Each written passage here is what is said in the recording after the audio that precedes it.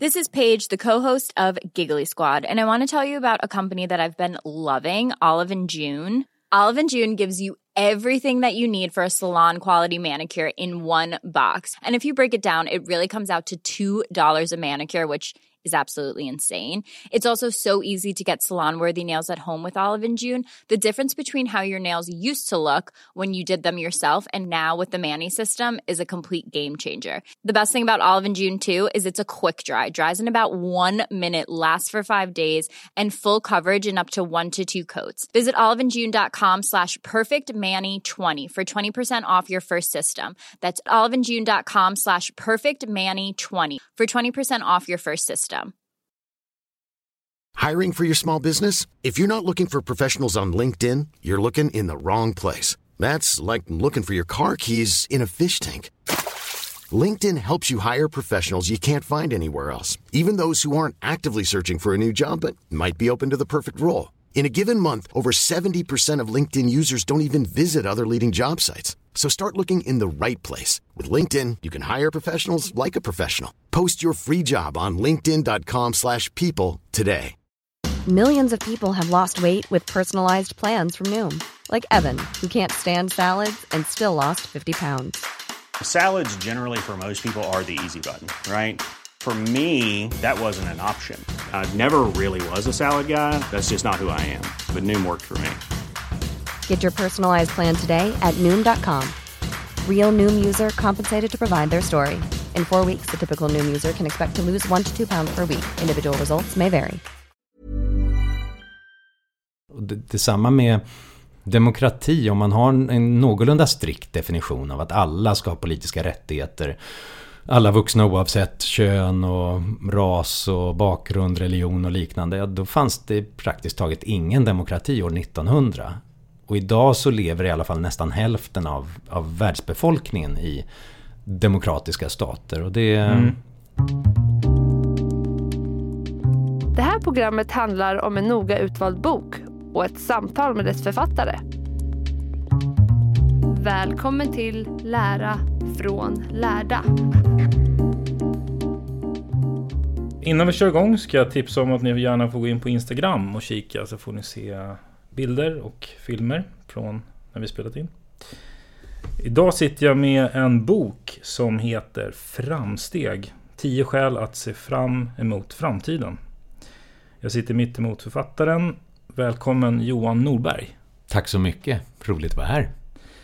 Det här är faktiskt en bok som, när jag läste den så jag blev väldigt glad. Jag fick energi faktiskt, ska jag vara ärlig och säga. När jag läste klart den så kände jag liksom så här, yes. Någonting som jag tänkte vi ska återkomma till såklart, vad den handlar om. Det gläder mig. Men du får gärna börja med att presentera dig. Vem är du?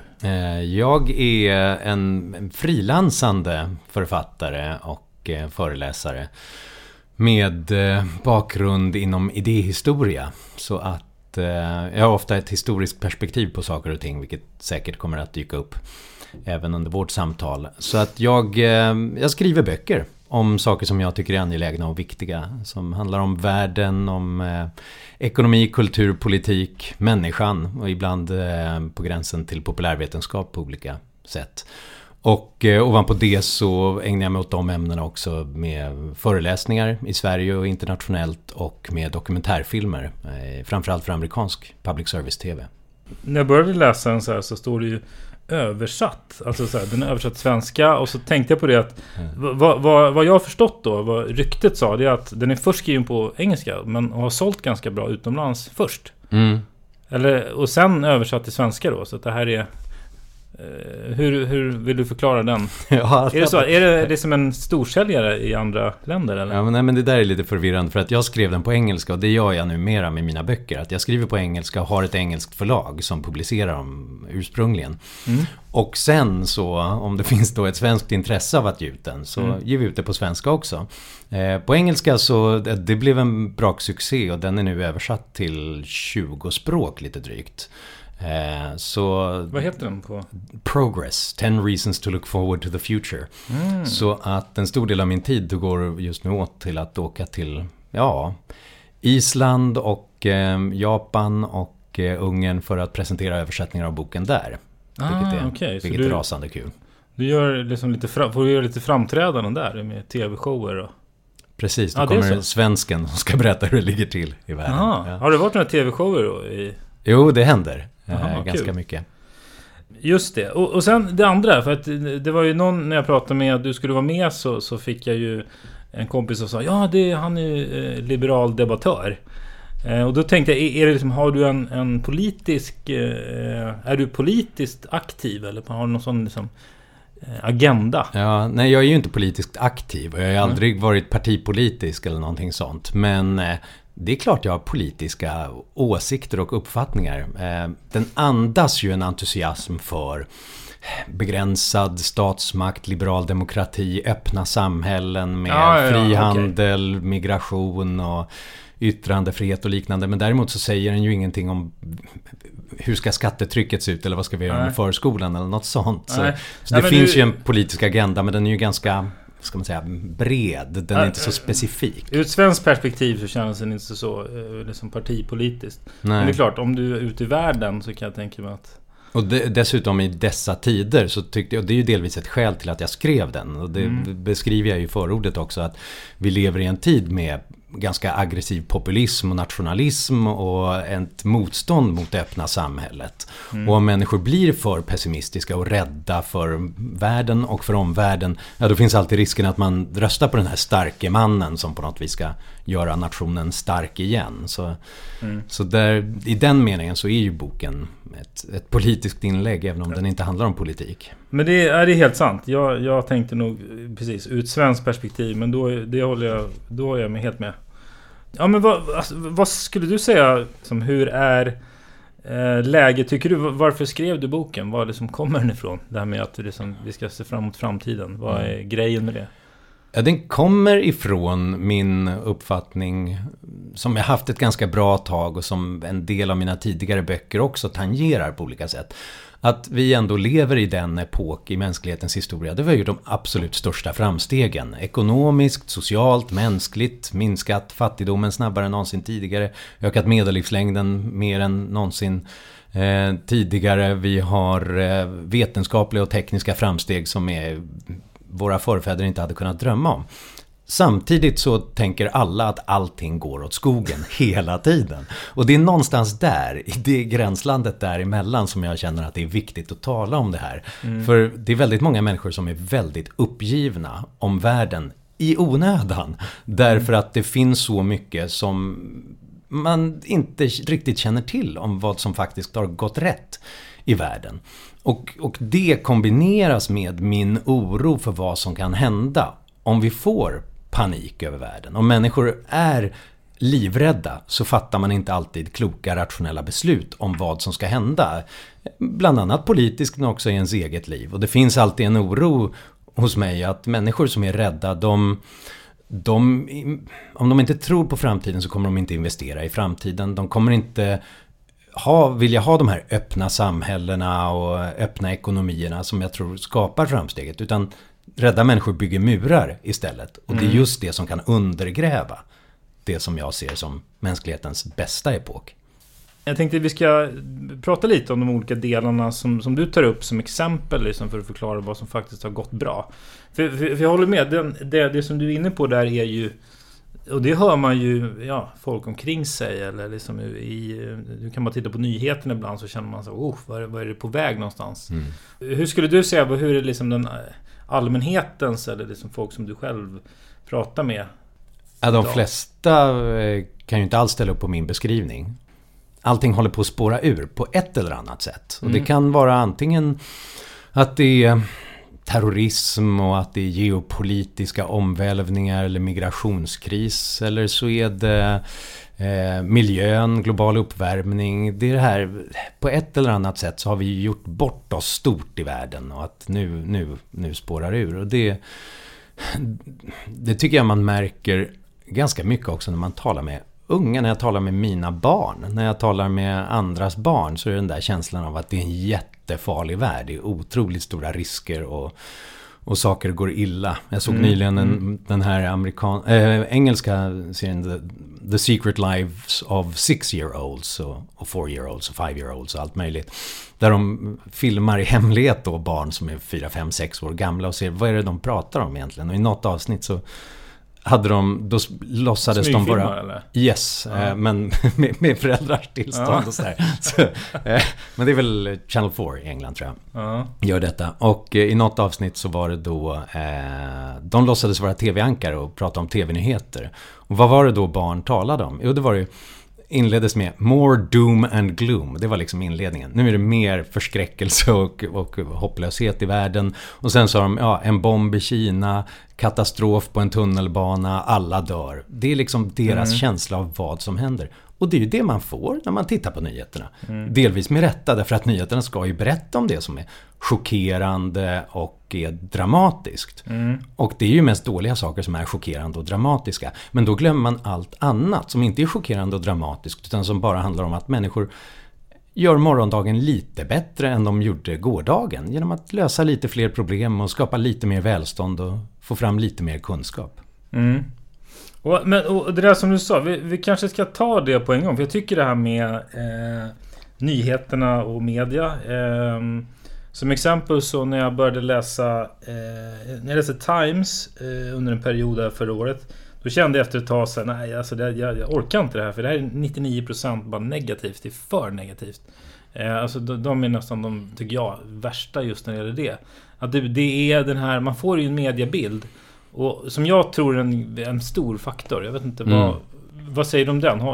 Är inte det ett stort liksom, eller ett problem i det här sammanhanget? Jag tror absolut att det är så. Och för att jag kan bara vara lite introspektiv. Jag vaknar upp varje morgon och tror också att världen går åt helvete. Därför att jag ser vad jag har fått för pushnotiser. Och det är klart, det är ju bara mord och bomber och krig som är pushnotiser. Därför att nyheten att barnadödligheten minskade med ytterligare 0,00001% sen igår. Det är ju inte en nyhet, det är ju inte dramatiskt på det viset. Men taget över 100 år så gör det hela skillnaden med att leva i genomsnitt i 30 år eller i 70 år. Det vill säga det är egentligen det största som händer. Men det är inte anpassat för ett mediesamhälle som bygger på vad är dramatiskt, vad är chockerande sen igår och som vi hetsar upp oss över. Och kanske måste det lite grann vara så att journalistiken bygger på att if it bleeds, it leads. Om det är dåliga nyheter, då är det det som hugger tag i oss, det är det vi tittar på, det är det vi ägnar oss åt. Men då måste vi också fatta att nyheter är inte allt i världen och det beskriver inte allt som händer. Det är som antingen har jag kommit på det själv eller så har jag snott den här liknelsen, men det är ju som om en utomjording vill få nyheter om, förstå vad som händer på jorden genom att åka till sjukhusens akutrum och akutmottagningar. Att det är klart att det är ju en del av vad som har hänt på jorden under den här dagen. Och det är viktiga saker och angelägna saker. Och det är delvis för att vi ska sy ihop alla som har skadat sig. Men det är ju inte allt som har hänt på jorden. Och det är så vi måste se på nyheter också, tycker jag. Både framförallt som mediekonsumenter, men också som journalister. Att det finns en större värld som inte är lika dramatisk, men som på lång sikt gör en större skillnad för oss. Men, och det finns ju liksom en medielogik där som gör att det blir så. Det är logiskt. Det är som att man brukar säga att man rapporterar när planet störtar, inte när det kommer fram och sådär. Men vad är vad kör du själv för mediediet förresten? Har du något liksom just för att försöka balansera? Ja, alltså Nej, jag gör samma misstag som alla andra. Och jag följer det stora dramat som pågår vad det än är också. Men däremot så är jag ganska mån om att försöka få en bredare bild. Så att jag gjorde ett beslut någon gång.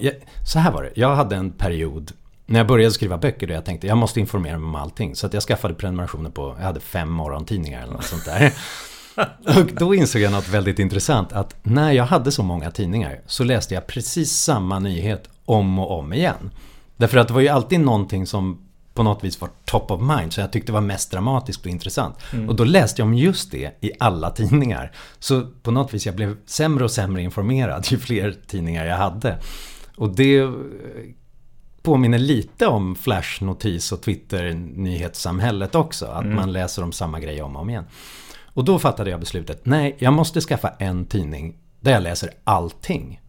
Det jag läser från början till slut, även det som inte är dramatiskt, även det som jag inte tycker är spännande, även om Nigerias nästa val och nya ballettuppsättningar i London. Och för min del blev det till slut The Economist, den engelska veckotidningen, där jag läser allt. Det har hjälpt mig att på något vis få träda ur bruset och istället förstå bruset bättre. Den här frågan med att man ska kunna då se det lite bredare, du driver inte någon sån, eller hur skulle du rekommendera medier att agera liksom? För att de är ändå en ganska viktig faktor i det här. Tycker du att de borde balansera bättre? Ja, jag tycker det. Alltså, jag tror att det primära ansvaret ligger ändå hos oss mediekonsumenter, att på något vis fatta att det finns en större värld där utanför och ägna oss åt andra saker. Till exempel läs lite mindre nyheter och lite mer böcker. Men för det ger sammanhang på ett annat sätt.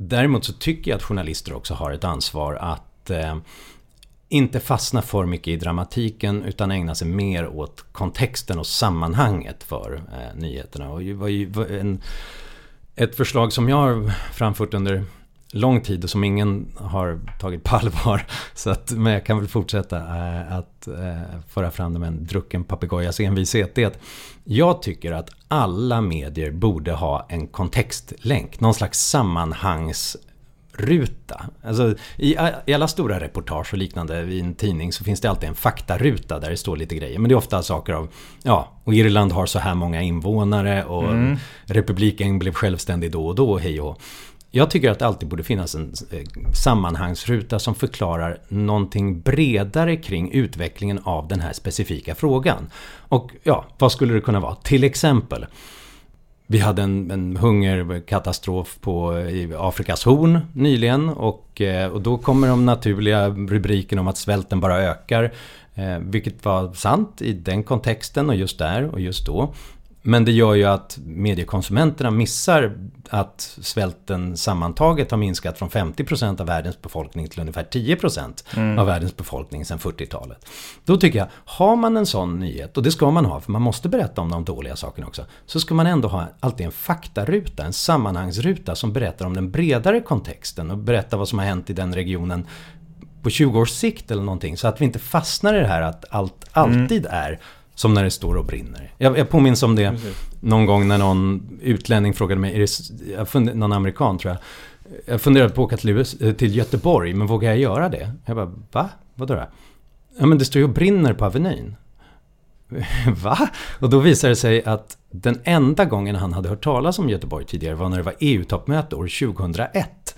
När det då var massdemonstrationer i Göteborg och det brann och det krossades fönster och liknande. Och han trodde ju att det hade stått och brunnit där då i 17 år sedan dess. Därför att det var enda gången som det toppade nyhetsflödet från dem. Och så är det ju med väldigt många platser för oss också. Vi hör talas om ställen när det står och brinner och är kaos. Vi får aldrig den här vardagliga rapporteringen. Och det tycker jag är någon typ av kontext, faktaruta, länk. Just det. Eller någonting. Och i en digital värld så skulle ju det vara enkelt att göra. Och få kommer att klicka på den länken. Men alla kommer att då hela tiden påminnas om det finns en större berättelse här som jag inte orkar sätta mig in i just nu, men den finns där. Jag förstår, ja. Och om vi då blickar lite mot det du tar upp och fokuserar på i din bok, så är det ju kring den positiva utvecklingen. Vilket man normalt inte då kanske läser om så mycket i vardagen och sådär. Du har ju lite olika teman, så jag tänkte vi kan ändå ta lite olika exempel och du får förklara lite din take på dem. Vilken av dina teman gör folk mest förvånade? Du som är van att prata om det. Ja, alltså alla har en tendens att överraska i olika sammanhang och inför olika publik. Sådär. Ja, men det här med, om man säger så här, något som kanske ligger nära till hands idag, det är att man tänker så här att samhället blir allt våldsammare. Just det. Eller hur? Det blir livsfarligt här, går ner till tunnelbanan här. Det ser man ju på tv. Exakt. Jag vågar knappt. Eller hur? Så kan man ju tänka. Yep. Men hur ser det ut där, skulle du säga? Ja. Finns det någon annan bild av det? Alltså typ exempel på hur vår bild av någonting skiljer sig från fakta. Under de senaste 30 åren under 29 år så har amerikanerna sagt att de tror att brottsligheten ökar. Och ökar dramatiskt. Men under alla de åren så har den minskat. Och sammantaget då, mord har halverats, mer än halverats. Alltså, du pratar du globalt eller just i USA? I USA rör det sig om just här. Men det intressanta där är just den här kontrasten mellan vår bild av någonting och annat. Och som ju också är drivet väldigt mycket av medier. Därför att det finns en klassisk undersökning av detta, att ju mer man följer tv-nyheterna, desto mer tror man att brottsligheten har ökat på andra platser än där man bor. Därför att den egna närmiljön tror man i de flesta fall är ganska fredlig. Därför att den har man omedelbart personligt perspektiv och erfarenheter av. Och vet i allmänhet i de flesta fall att det är ganska säkert. Men alla de andra ställena har man ju bara ett intryck av genom vad man ser på nyheterna och vad man läser om. Och då läser man ju bara om när det är en galen seriemördare som är ute och härjar, eller ungdomsgäng som misshandlar folk. Och då tror man att det är det som definierar den platsen. Och det är klart, och sen så kan vi ju... Det är ganska logiskt någonstans, så det, eller hur? Absolut. Det är väldigt lätt att hamna där och tro det med på alla sätt, självklart. Men det är ju därför det är viktigt att titta på dataserier och titta på faktauppgifter om det hela också. Och där kan vi se, och sen är det klart, det beror ju på vilken tidsutsträckning vi har. Men jag menar, går vi tillbaka 100-500 år tillbaka, så har vi ju alltså mordnivåer i städer som Stockholm och London och liknande som är högre än det i Syrien under krigstid. Alltså otroligt riskabla, farliga samhällen. Och vi har ju skapat otroligt trygga miljöer sedan dess av olika skäl. Det har att göra med allt från bättre rättssystem, polisiära system. Det har förmodligen att göra med att vi har uppvärderat människoliv på olika sätt. Och när livet var brutalt och man hade en genomsnittlig livslängd på 30 år, så var inte det genomsnittliga livet betraktat som särskilt värdefullt i sig. Så att det har uppvärderats på olika sätt. Vi har fått ett skifte i moralsystemen kring detta. Och så är det ju med krig också. Vi tror ju alltid att det är att världen håller på att gå under och att krigen håller på att slakta fler än någonsin. Och det är ju för att det alltid pågår något krig någonstans. Och det är det vi hör talas om. Vi hör talas om kriget i Syrien och Jemen därför att det pågår. Och det är katastrofer som pågår där. Och då ska vi tala om det och titta på det. Men då glömmer vi ju naturligtvis de som pågick för 10 år sedan och för 20 år sedan och för 30 år sedan och längre bakåt i tiden. Och jag menar, jämfört med min fredliga uppväxt på 80-talet, då dog 3 gånger så många i krig. Men vi har glömt... Ja, ännu. Ja, just det. Det var medierapporteringen är 10 gånger större. Precis, för att då... Den tidens Iran- och Irakkrig eller Afghanistankriget, Afghanistan-Sovjet och sådär, vi fick inte samma typer av omedelbara inblick i det. Och det fanns definitivt inte personer på plats med mobiltelefoner som beskrev sina egna öden och filmade vad som hade hänt dem och deras syskon och släktingar och liknande. Och det är klart, det är en viktig demokratisering av världen att vi får se allt det lidandet. Men det gör också att vi blandar ihop det med att det skulle ha blivit ett ökat lidande. Att det här problemet det är mer aktuellt än någonsin egentligen. Det här måste ju, den här synen på att det blir värre och värre måste ju nästan öka i och med då internet och digitaliseringen och medielandskapet.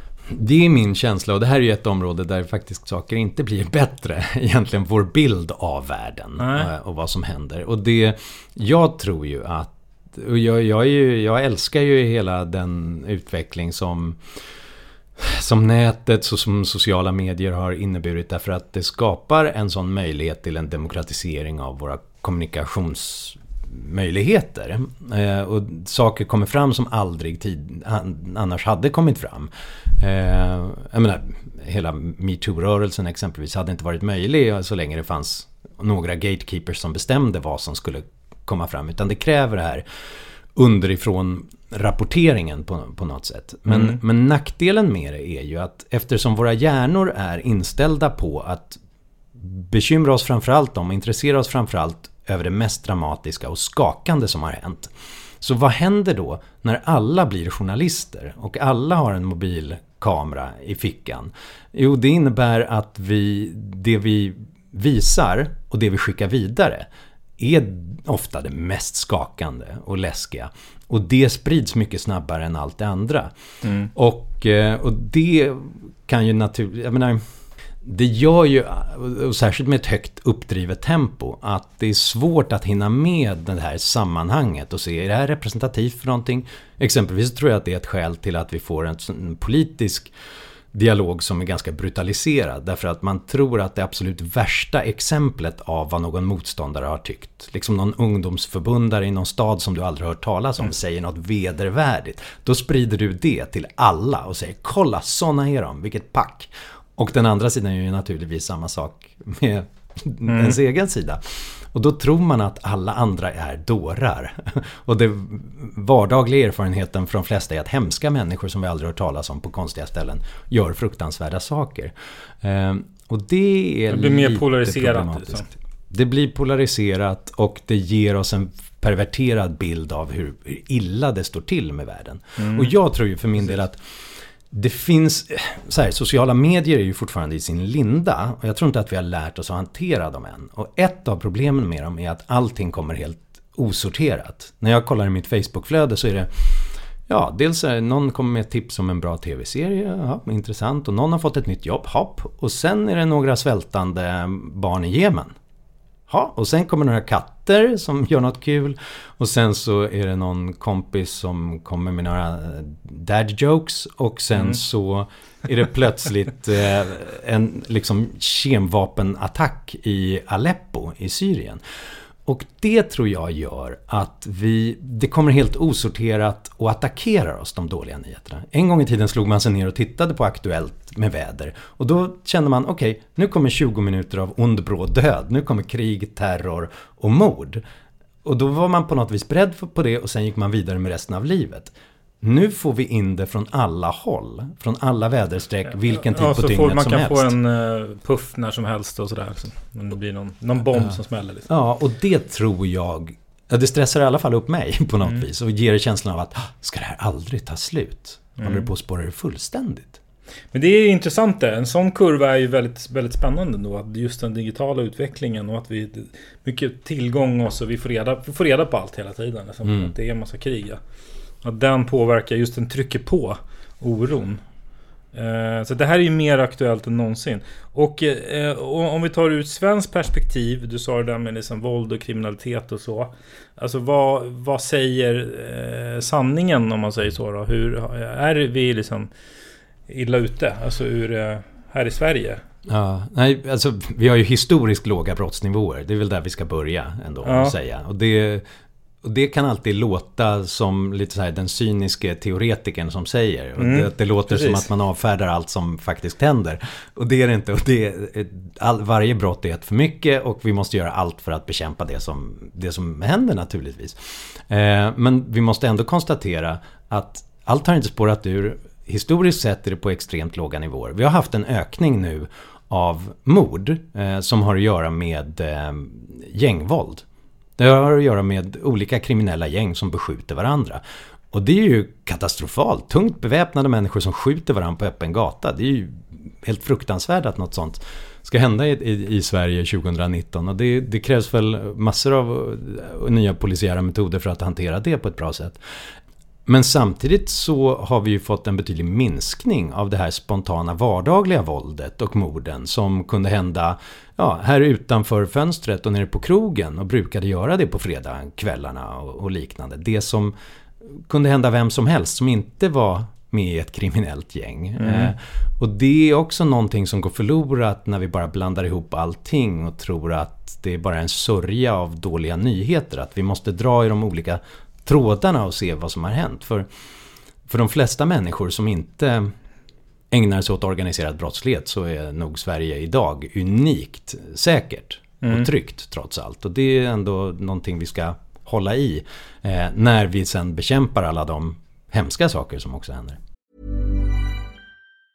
If you thought the only way to get a more defined jawline with natural-looking results was through surgery, think again. Juvederm Volux XC is a non-surgical injectable gel filler that improves moderate to severe loss of jawline definition and can help you achieve natural-looking results with little downtime. Even better, this improved definition lasts up to 1 year with optimal treatment. No maintenance required. Improve jawline definition for a smooth, sculpted look with Juvederm Volux XC. For important safety information and to find a licensed specialist, visit Juvederm.com. That's Juvederm.com. Not for people with severe allergic reactions, allergies to lidocaine, or the proteins used in Juvederm. Common side effects include injection site redness, swelling, pain, tenderness, firmness, lumps, bumps, bruising, discoloration, or itching. There's a risk of unintentional injection into a blood vessel, which can cause vision abnormalities, blindness, stroke, temporary scabs, or scarring. Talk to a licensed specialist to find out if it's right for you. When you're ready to pop the question, the last thing you want to do is second-guess the ring.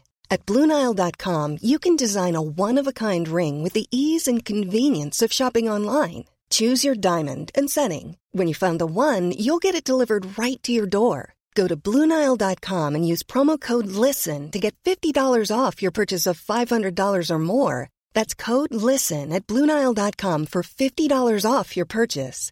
BlueNile.com, code LISTEN. Hey, Dave. Yeah, Randy. Since we founded Bombas, we've always said our socks, underwear, and T-shirts are super soft. Any new ideas? Maybe sublimely soft. Or disgustingly cozy. Wait, what? I got it. Bombas. Absurdly comfortable essentials for yourself and for those facing homelessness. Because one purchased equals one donated. Wow, did we just write an ad? Yes. Bombas. Big comfort for everyone. Go to bombas.com/ACAST and use code ACAST for 20% off your first purchase. För du presenterar ju lite olika så här, grafer och statistik just på det. Men jag menar för gemene man sådär, när man, som du sa, man tar reda på siffror. Men hur kan man göra det själv? Så kolla upp sådana siffror, sån statistik. Finns det några sidor man kan se? Ja, men jag menar, du kan, om det gäller brottslighet i Sverige så kan du gå in på BRÅs, Brottsförebyggande rådets hemsida och gå ner och titta på lokalnivå, stadsdelarna i din stad och se vad som har hänt med brottsligheten på plats och så. Om det gäller bredare utvecklingen i världen så finns det hemsidor som, och det här är en av de mest användarvänliga, det är därför jag nämner den, Our World in Data, som drivs av Max Roser på Oxford-universitetet, som då på mängder av olika områden försöker titta på vad har hänt i lite längre perspektiv. Och då kan man gå in och se både siffrorna och stiliga diagram som går åt olika håll. Som kan vara, om man har ork och man behöver inte använda särskilt mycket tid och man behöver inte ha några förkunskaper. Gå in och botanisera lite där så får man en annan bild än man får via nyheterna. Och sen, du pratar ju en del om det här också med, ja, men kring så medellivslängd till exempel, som är en sån, men det har väl att göra också med hur, så här, friskhet och sjukdomar och sådär.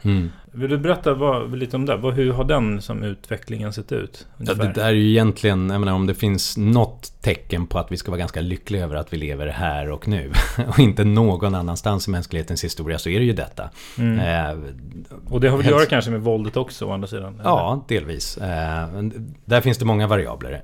Det finns våldet, det handlar om bättre livsmedelsproduktion, revolutionen inom jordbruk som gjorde att fler kunde äta sig mätta. Det har att göra med sånt som elektricitet, att vi kan både hålla oss varma och hålla mediciner och vaccin kalla, och en allmän förbättring av hälsan som varit helt revolutionerande, som gör att vi idag kan liksom ge bättre vård till våra husdjur än vad kungarna och kejsarna fick för 200 år sedan på olika områden. Från antibiotika till medicin mot olika åkommor. Men det gör, jag menar, och hälsohistorikerna diskuterar de exakta nivåerna och sådär, men medellivslängden genom mänsklighetens historia har under de, så vitt man vet, de senaste tusentals åren rört sig kring 20-30 år. Det var så länge man levde i genomsnitt. Framförallt genom en väldigt hög barnadödlighet. Men runt 20-30 år. Det betyder att om du lyssnar på det här och är äldre än 30 år, då ska du liksom bara gå ner på knä och tacka din lyckliga stjärna över att du är född idag. Därför att det är bara under 4-5 generationer eller något sånt där som vi har fått en explosion av medellivslängden. Så att vi i världen idag lever längre än 70 år. Du har ju 80 i Sverige. En kurva här i boken som är, den bara spikrakt uppåt från 1890 ungefär. Och sen så som en skidbacke upp till nu då. Rejäl kurva då under 1900-talet. Det är en helt Vad är det för faktorer där då som är inblandade? Ja, det är en helt sanslös utveckling som ingen tidigare generation hade trott på. Och det har att göra med vissa enkla genombrott. Jag säger enkla för de låter enkla i efterhand. Sånt som antibiotika. Att vi kan liksom ta kål på mikroorganismer som annars tog kål på oss. Det har att göra med sånt som bara moderna vatten och avlopp. Vi sitter här och dricker kranvatten och mår bra av det. Och det är ju något helt nytt fenomen. Jag menar, barn i många epoker har fått sitta och dricka alkohol till frukost. Därför att dricka öl till frukost därför att vattnet var dödligt. Därför att vattnet i allmänhet var... grannarnas avföring var i det vattnet. Då dog man av det. Men tack vare separerade avloppssystem, tack vare filter, tack vare olika typer av kemisk behandling av det, så riskerar vi inte döden på det sättet längre. Sophantering som funkar på ett bra sätt. Och allmänt den medicinska utvecklingen. Allt det där, det är under de senaste 150 åren som vetenskapen och tekniken har givit oss detta. Och det, vad tror du då? Det är omöjligt att veta, men kommer den stiga mer eller genomsnittsålder? Ja, det där är intressant och omtvistat bland forskarna, för att det är många som säger att nu har vi ändå nått toppen på något vis. Det kan inte öka lika snabbt i alla fall. Men det har det varit i varje epok tidigare också, forskare som har sagt att det borde inte gå att öka detta. Och det är klart, på vissa håll så ser vi att det stagnerar eller till och med minskar med några månader. Senast i USA här, i 2 år så har det gått ner på med totalt 3 månader eller något sånt. Så att det finns undantag. Men generellt, den genomsnittliga livslängden världen över har bara fortsatt att öka hela tiden. Och om man tittar på det ledande landet, det varierar lite vilket det ledande landet är. Det har fortsatt att öka med, jag tror att det är kring 3 månader varje år. Är det Sydkorea eller? Just nu är det nog Japan, tror jag som är det. Men Sydkorea kommer ganska högt där också. Ibland har det varit Nya Zeeland i topp. Enligt de nuvarande prognoserna av något skäl så tycks det som att Spanien kommer att klå oss alla inom några år. Är de på gång? Jag var nyss i Madrid och tittade på deras dryck- och rökvanor och jag blev inte klokare på vad det är de gör rätt. Nej, precis. Man letar anledningen när någon ligger... Då kan man bara exportera det man gör när man hamnar högt där. Exakt. Men det kan ju... Alltså, om man tittar på vad forskarna nu har på... för vilda idéer eller på laboratoriebordet inom sånt som bioteknik, möjligen nanoteknik, och gå in på cellnivå och ta bort saker som inte är bra för oss och liknande. Om man tittar på ökad överlevnad i cancer och annat, så det finns ju också de forskare som säger att det här kan accelerera nu. Snart kanske vi börjar lösa de här problemen som faktiskt har tagit kål på oss tidigare. Just det. Precis. Medellivslängden kanske ökar ännu snabbare i framtiden. Ja, just det. Precis. Det blir alltså, något som jag har tänkt ganska mycket på, det är det du pratar om frihet. Och då, du tar bland annat upp det här med liksom att man, dels lite med slaveri, och att man liksom att man har frihet att, det är väl också att, men vilken frihet man har att röra sig, yttra sig, och liksom, hur har den utvecklingen sett ut? Ja, jag hörde någon som sa någon gång att vi fortfarande det finns mycket slavar i världen än idag. Yep. Vilket man kanske inte ser här i Sverige för den, som tur är. Men det förekommer ändå. Men hur har den... Det gör det, och det finns ju exempel på det. Allt från i Uzbekistan så tvingas stora delar av befolkningen ut på bomullsfält av staten för att producera. I Nordkorea så enorma slavläger egentligen. Men som man konstaterar från de institutionerna som bekämpar det moderna slaveriet, så är deras poäng att idag är inte det en moralisk kamp som vi bedriver, för att alla erkänner att slaveri är fel. Idag är det inte en kamp om hur politiken ska se ut, för att alla stater formellt förbjuder det egentligen. Utan nu försöker de dölja det. Nu håller de det undan från omvärlden för att vi inte ska få reda på det. Och bara det är ju en en enorm seger. Och då är det återigen, tycker jag, viktigt att titta på lite historia bakåt. För 200 år sedan och i början av 1800-talet då tillämpade alla stater egentligen slaveri. Alldeles öppet och formellt, och många tyckte att det var höjden av moral också. Att det är så, man placerar varje person där de kan göra mest nytta för samhället och sånt. Bara 100 år senare så var det förbjudet i nästan alla länder. Det är historiskt sett ett sånt enormt framsteg att man måste nypa sig i armen. Framsteget var så stort att vi nästan glömde bort att det fanns den typen av problem tidigare. Att även svenskar kunde tycka att i San Bartolomé och den här lilla kolonin vi hade, att där var det självklart att slaveri skulle finnas. Och det säger ju någonting om att vi har kommit en ganska bra bit när det gäller mänsklig frihet. Och detsamma med demokrati, om man har en någorlunda strikt definition av att alla ska ha politiska rättigheter, alla vuxna oavsett kön och ras och bakgrund, religion och liknande, då fanns det praktiskt taget ingen demokrati år 1900. Och idag så lever i alla fall nästan hälften av världsbefolkningen i demokratiska stater. Och det har vi kommit precis. Så då är men exakt, vi ser en utveckling. Och den här slaverikurvan, man ser till det också synen på, det är också en intressant aspekt av det, synen om det är okej. Den har ju det som ras, för du har en kurva där också som är spikrakt ner, och då är det alltså... Det är olika stater då, kolonier som har avskaffat slaveriet. Ja, just det, precis. Och den har rasat, så det är ändå också en väldigt tydlig kurva. En annan het potatis som det pratas mycket om nu är ju miljön, förstås. Yes. Och där skulle väl många säga att vad är vi på väg? Där är det mycket, det pratas om att det är en negativ utveckling. Och det är ju det kapitel av de här, för det är ju ett av skälen till att se fram emot framtiden också, tycker jag.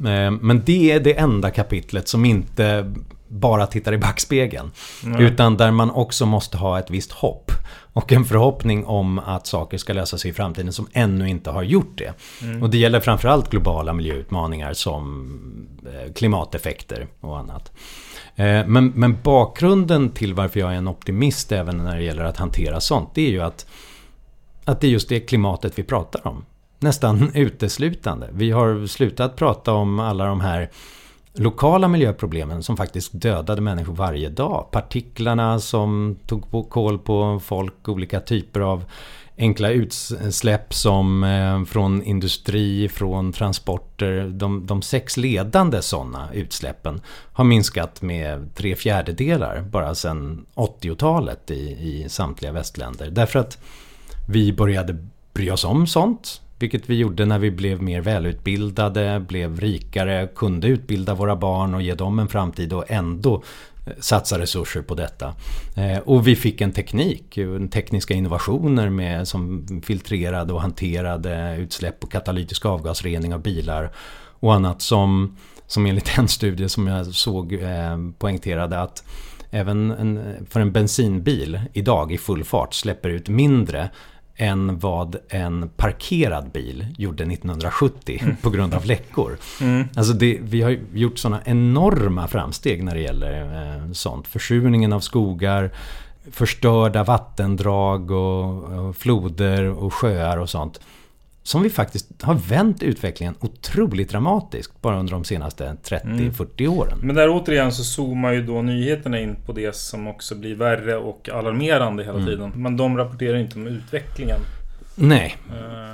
På samma vis som att utrikeskorrespondenterna åker ju hem från länder som börjar ordna upp sig. Därför att då finns det inget dramatiskt kvar. Nej, det är sant. Och så är det ju med miljön. Och så ska det ju vara. För att det är klart, växthuseffekten, det är ju ett enormt problem som vi har att hantera. Och då måste vi prata om det. Och det här tror jag, det är någonting med den mänskliga naturen. Vi är ju ett problemlösande släkte. Det är därför vi har kommit så långt som vi har. Men det gör ju också att ingen satt vid lägerelden i vår jägarsamlar forntid och tänkte så här, ja men titta vad bra vi har varit på jagat och samlat under de senaste 30 åren och så här, och tittat på diagrammen för det och varit nöjda med det och sen slumrade till därför att de hade förmodligen då hade de för säkert blivit överrumplade av en storm eller av ett rovdjur eller en annan stam Och de hade inte spridit sina gener till oss. Utan det var de som var stressade och oroliga och tänkte, nu har vi löst det problemet, vad är nästa problem? Kommer den här stammen angripa oss? Kan vi få ett hot därifrån? Kommer det dåligt väder?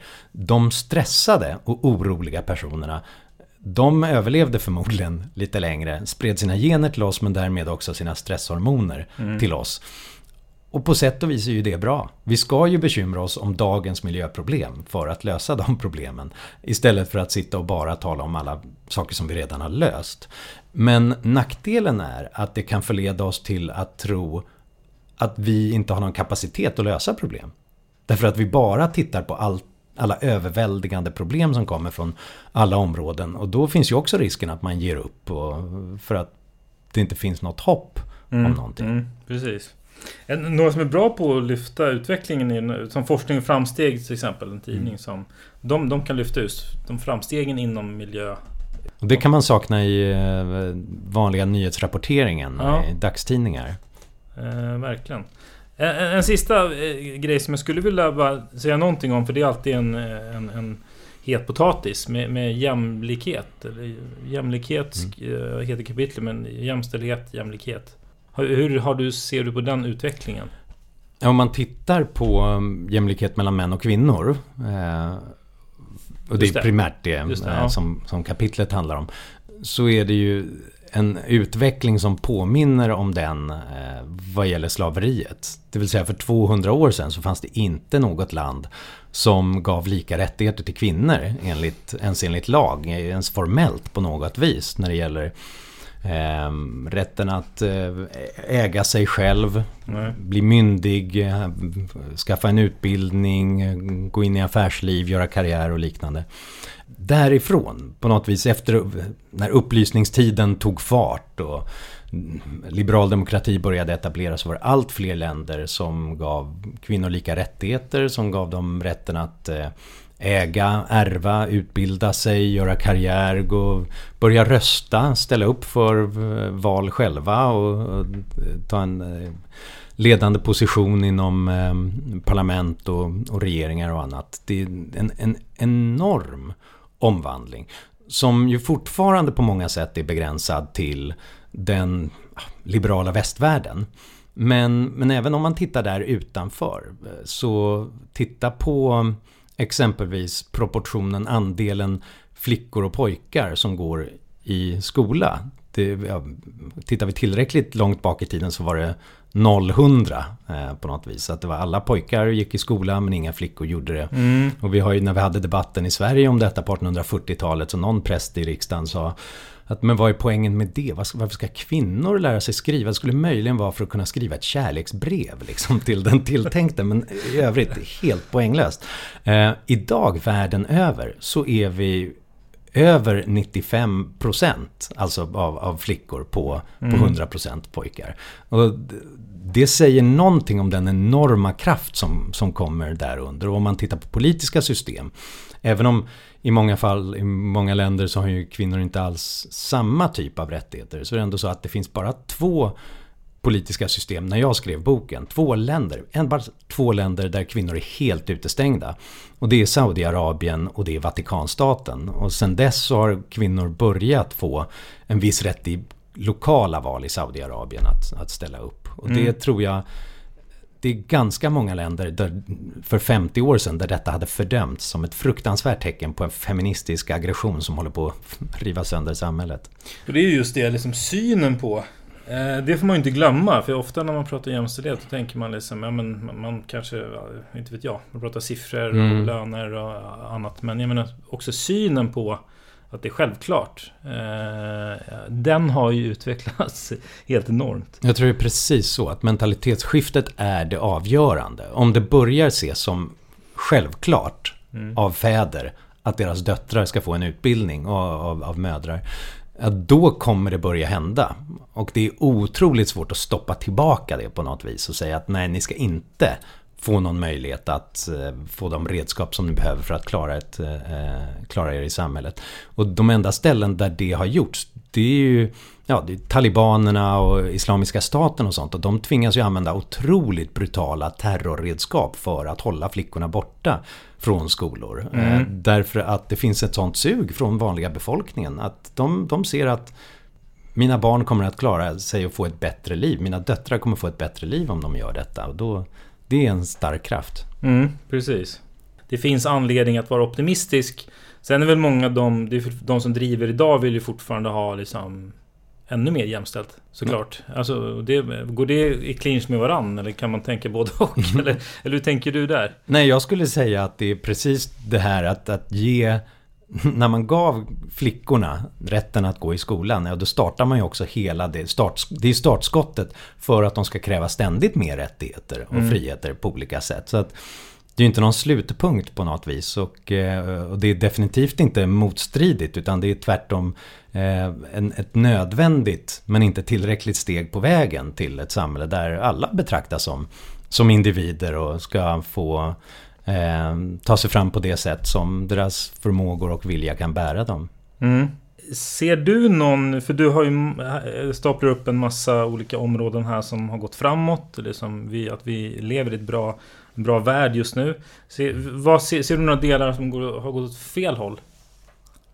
Ja, det är en bra fråga. För mig det finns ett par sådana områden, men jag måste ändå nämna dem med vissa reservationer så att det inte ska bli fullständig svartmålning. Det är ett sådant område som kan nämnas är psykisk ohälsa, där det finns vissa tecken på att även länder där vi blir mer högutbildade och får ett större välstånd och liknande, beroende på hur vi mäter det, så finns det fler diagnostiserade exempel på psykisk ohälsa och på stressfenomen av olika slag.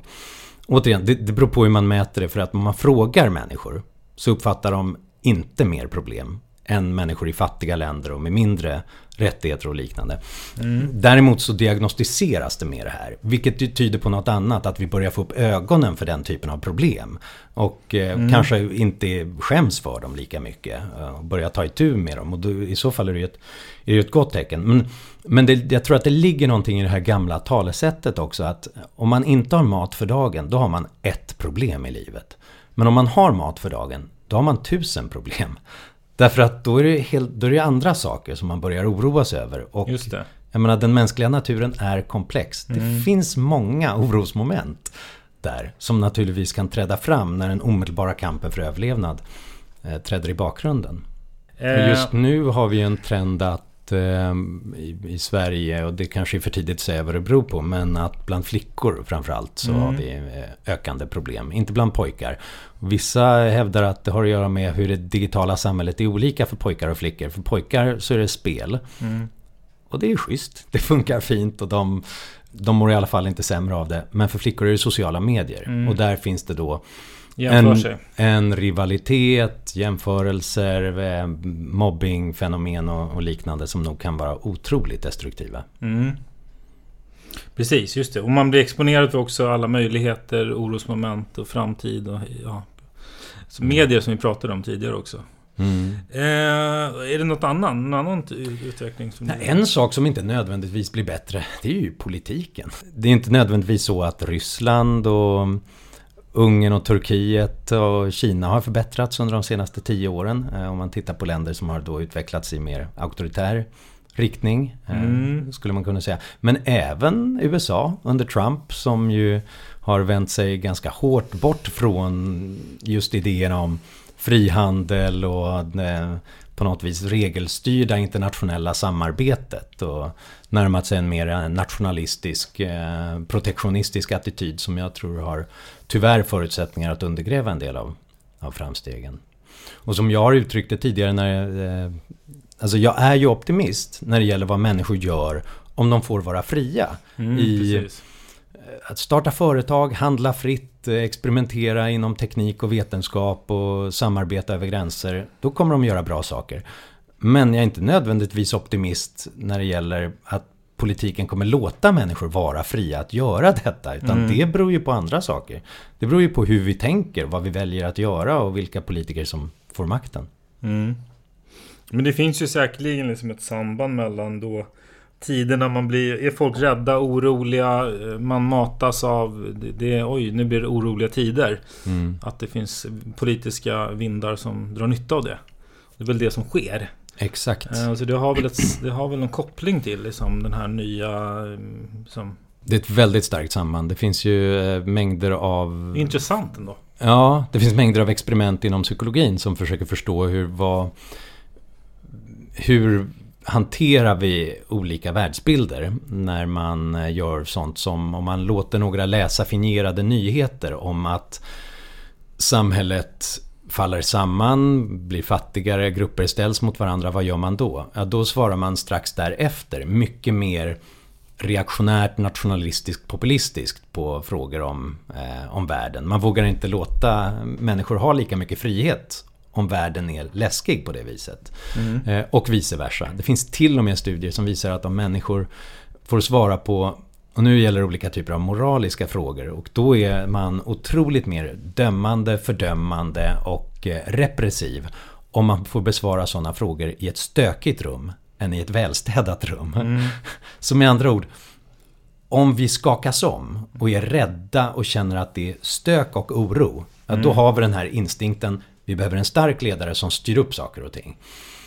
Och hur är det då i så fall, om det räcker med ett ostädat rum, hur är det då med ett ostädat samhälle eller en ostädad värld, om man får känslan av att det är mycket stökigt nu?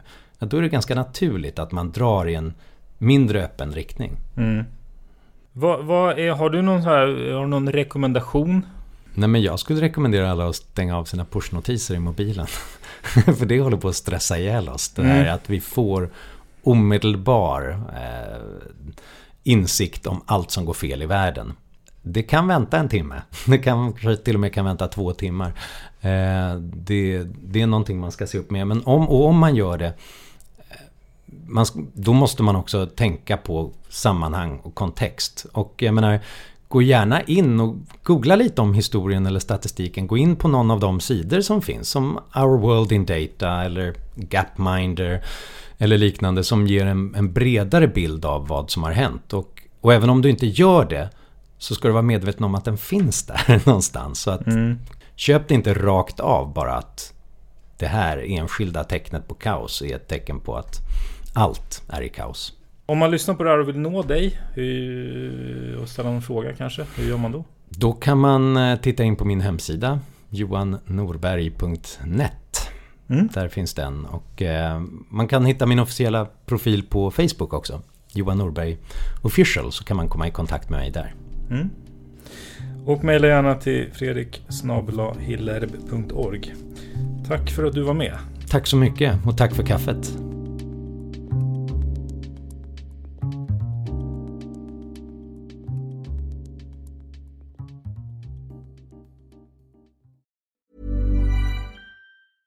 Want flexibility? Take yoga. Want flexibility with your health insurance? Check out United Healthcare Insurance Plans. Underwritten by Golden Rule Insurance Company, they offer flexible, budget-friendly medical, dental, and vision coverage that may be right for you. More at uh1.com.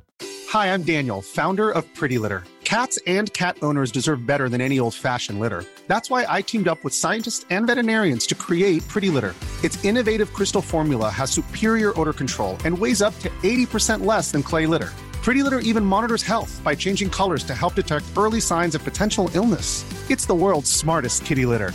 Go to prettylitter.com and use code ACAST for 20% off your first order and a free cat toy. Terms and conditions apply. See site for details. Even when we're on a budget, we still deserve nice things. Quince is a place to scoop up stunning high-end goods for 50 to 80% less than similar brands. They have buttery soft cashmere sweaters starting at $50, luxurious Italian leather bags, and so much more. Plus, Quince only works with factories that use safe, ethical, and responsible manufacturing. Get the high-end goods you'll love without the high price tag with Quince. Go to quince.com/style for free shipping and 365-day returns.